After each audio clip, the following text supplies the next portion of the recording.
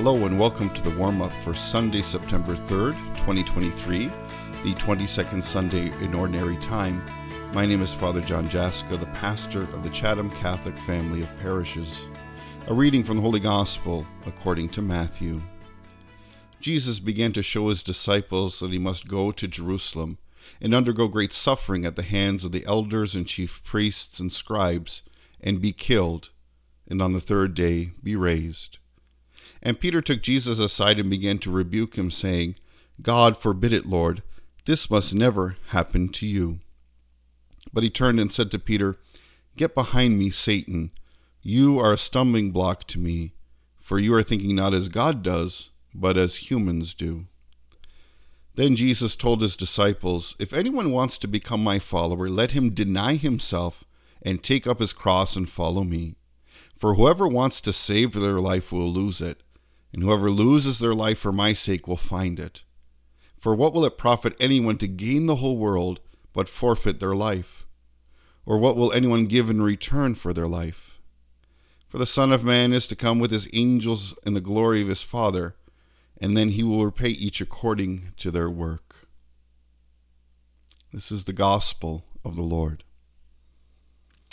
Well, welcome everyone. Thank you for tuning in to another edition of the Warm-Up as we approach the last long weekend of the summer holidays with Labor Day weekend coming upon us. And so we keep in mind that, of course, Tuesday after Labor Day, everyone, students, staffs go back to school, and we're kind of back to regular programming in our parishes, kind of regular programming in our world, where we've taken a little bit of a summer holidays. Now, in a sense, back to work. But of course, at the church and as people of faith, we continue to try to proclaim the good news. And this is a powerful gospel that we're getting ready for. And I think if we approach it properly, a challenging one. And we take a look at it from the perspective of the disciples at the time, but also each of us as disciples in our time. Jesus is sharing with the disciples that, he's going to have to go to Jerusalem. There's friction between the chief priests, the scribes, and him, and he's going to lay down his life. He's going to be killed, but he's going to be raised on the third day.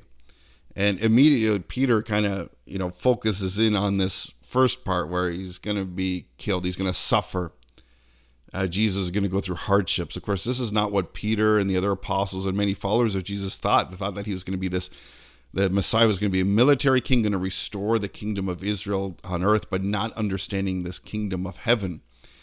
And so Peter, like oftentimes we do, have a perception of what the Lord is supposed to do, where he's supposed to go, and how he's supposed to do things. And I think he does this out of a genuine heart of love when he says, God forbid it. This must never happen to you. But Jesus is very clear and direct of his journey to Jerusalem, so that the necessity of him laying down his life and raising it up again so that we may never fear sin, suffering, or death, because the kingdom of heaven is there for us. Jesus says, Get behind me, Satan. You are a stumbling block for me, for you are thinking not as God does, but as humans do. He's telling Peter, You've got your own plans. You're not thinking the way God is thinking. You've got to see the bigger picture and how you and how we fit into that picture. And so we have to understand that, Jesus needed to lay down his life. He did this out of pure love for us to save us. And what does that mean for us? In the next paragraph, as we go on in this gospel, he explains it. And it's as if Jesus is speaking to you and I.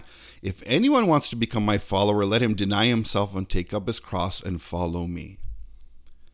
Deny ourselves, not what I want, Lord, but what you want. So countercultural to our society today, which is you can be anything you want, you can get anything you want, and if you need to, you can take it from other people. There's nothing about denying ourselves, no sense of sacrifice, no sense of service. Just get what you want, be what you want, and as long as you're happy, that's all that matters, which is not the gospel. If you want to be my follower, you're going to have to deny yourself. So let go of what you want and stay focused and figure out what the Lord, what Jesus wants in our lives. And we're called to take up our cross or crosses, which means that we're going to be suffering when we choose the pathway of the Lord. Because when we value and we make, I think, the good choices, the choices of love, the choices of mercy, the choices of grace, the choices of Christ, there is a sacrifice. Whenever we decide on something, there's a sacrifice. You want to be a good basketball player, you're going to dedicate your time to practicing, but then you're going to sacrifice times for other things to do, going out with your friends.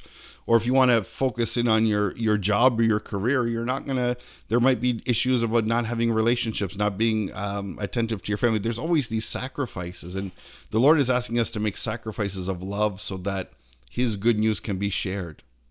We deny ourselves, we take up our cross, and we follow Jesus. Not Jesus following where we want Him to go or what we want Him to do for us. And this is the hinge as Jesus goes on and says, whoever wants to save their life will lose it, and whoever loses their life for my sake will find it. If we follow the Lord, if we sacrifice, if we deny ourselves, there is a rich reward of grace that we discover pure, grace-filled happiness. If we seek to fill ourselves up with what we want, kind of what we desire, what we crave for, what we think will be good for us, we'll always feel empty. But if we give our lives away, lose our lives, give them away to help the poor, to help those in need, to serve and help build the Lord's kingdom, we're going to find the gift of our lives. Because, of course, we're only going to follow Jesus and be His follower and deny ourselves and take up our crosses if we love Him. If He is at the center of our lives, that it's not a relationship of convenience with the Lord, but a relationship of existence and sustenance, that we can only survive with Christ's love. We can only endure with His presence in our hearts, and we can only be the fullest of who God made us to be. It only can happen if we follow Him and we try to become Him in this world. But so often we get caught up in, trying to convince and kind of guide Jesus to the things that we want. You are thinking not as God does, but as humans do. And some of the practical realities in our own lives, where's God calling me in my life of service? How am I called to participate and serve in our family of parishes? Here in Chatham, part of the discernment process that we've been going through for, some would say many, many years, but in my time here is discerning the future of our family of parishes to be missionary disciples in a way we can't operate now. That we have, we're spending our resources and our efforts to upkeep buildings, but not enough for ministries and forming disciples to proclaim the good news. And there's lots of conversation about trying to say that that we're thinking kind of as humans, we're kind of thinking of just what's going to satisfy me for now. This is, in the 5 churches that are working together, this, my church is most important. And there's lines being drawn without thinking about, well, what does God want us to do? And that's the approach we've been taking, is not our way, but God's way. How is He calling us to be disciples in our world? What are we going to have to deny ourselves, and what ways are we going to have to sacrifice so that, in a sense of losing our lives, giving our lives away, even giving up those things that are most precious to us, how can we bring the gospel to our culture, to our society today? And that's just one example of many ways that we're called to sacrifice, we're called to let go. And in that sacrifice, in that grace of faith, we are rewarded, we are fulfilled. There's a gift of blessing and completeness when we follow the pathway that the Lord gives us, even though it might be hard, even though it might be costly in terms of sacrifices. The reward is discovering and embracing the gift of eternal life, even here and now. So as we get ready for this weekend, let us pray for one another, that we can support each other as followers of the Lord, that we encourage one another to sacrifice so that we can serve, to give our lives away so we can have the gift of eternal life. God bless you. We'll see you this Sunday.